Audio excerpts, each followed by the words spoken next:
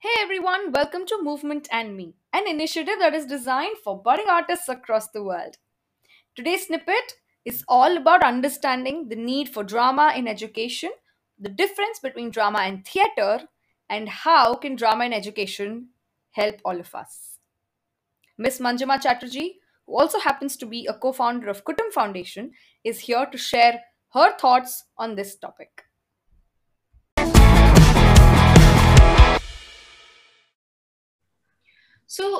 The thing is that typically when we look at drama, we think that drama and theater are the same thing, but they're not really.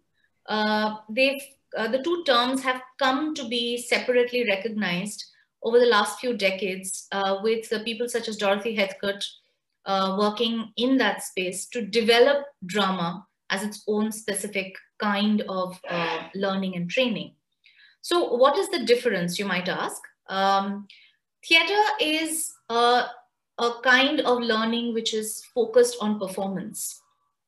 Theater is about telling stories in a certain way, using certain tools and techniques and strategies to present it before you in an entertaining package, so to speak. And I think that's quite basic because no matter how much drama theater disturbs you, and it should disturb you, good theater should. As it says, art should comfort the uncomfortable and create discomfort for those who are comfortable. So that's the purpose of good theater as well. But the presentation and the skill sets and the acting, all of that is geared towards the actual presentation of the play, and it stops there, right? It stops with that presentation. Once you've seen a play, you might go back and watch it again for your own purposes. But as far as the actors are concerned, their engagement with you is for the duration of that performance. Now, what drama does is it takes the back end of what goes into making theater, the skill sets, the research, and there's a lot of research that goes into making good theater, the research that goes into it. And it's not just academic research, but a lot of arts-based research. For instance, if I am going to play a character that belongs to, say, the 19th century, I would need to do some basic research on that character's background, that character's current context, what kind of food are they likely to eat, what kind of clothes do they wear, what kind of expenses do they have, what kind of earnings do they have, what makes them comfortable, what makes them uncomfortable. So a great deal of research actually goes into that. This is historical research, right? Now, what in a drama class we might do is we might take that aspect of it to actually help a child to engage with, say, the British colonial era, say around the time of the Sepoy Mutiny, to actually, if I'm playing a mutineer, to be able to understand what are the motivations that are, pushing me. What are the reasons that are guiding me to make the decisions I am? So I might actually create a situation where somebody is being persuaded to join a mutiny. To be able to arrive at that scene, students would actually need to do some basic research into the kind of things that I mentioned earlier. What are the conditions like? Where are these people living? What are their homes like? What are their considerations?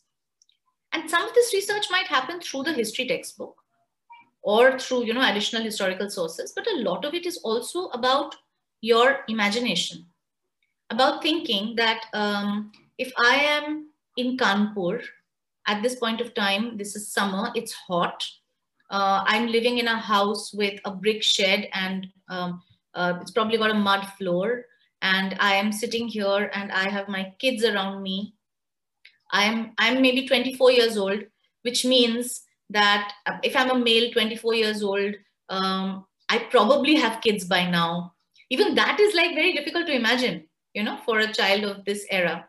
So they have to get into those conversations to actually understand that a 24-year-old in 1857 has very different considerations and very different things to think about compared to a 24-year-old in the modern era. So to even get into that space, what does this do? This actually builds empathy.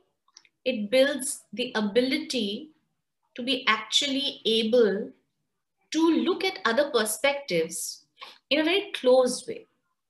So I, as a 13-year-old girl in the present era with all my privileges and everything, I'm able to, step into the shoes of a Dalit boy who's 24 years old, living in a completely different space in a completely different set of circumstances, and still be able to represent their story with a degree of truth. The difference is that in a drama based exercise, the focus is on gaining that experience and making decisions based on those experiences, not on performing the role.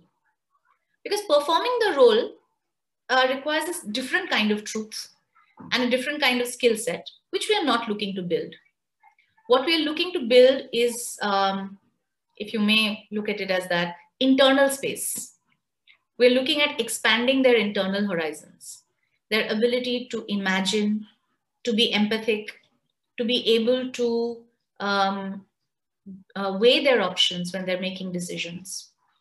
And we hope, and we do find that it does work, actually research shows that it does, that the more this kind of experience is introduced to students, in their actual everyday decision making, they are able to think of the other in more empathic ways.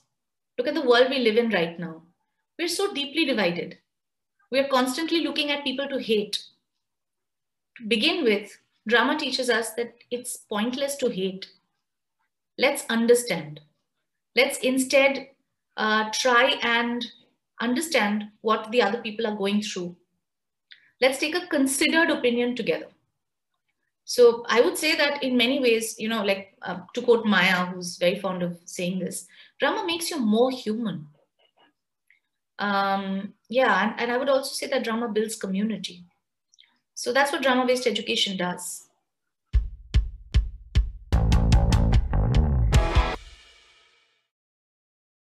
Thank you for tuning into Movement and Me. Do hit the follow button to receive notifications on our upcoming episodes.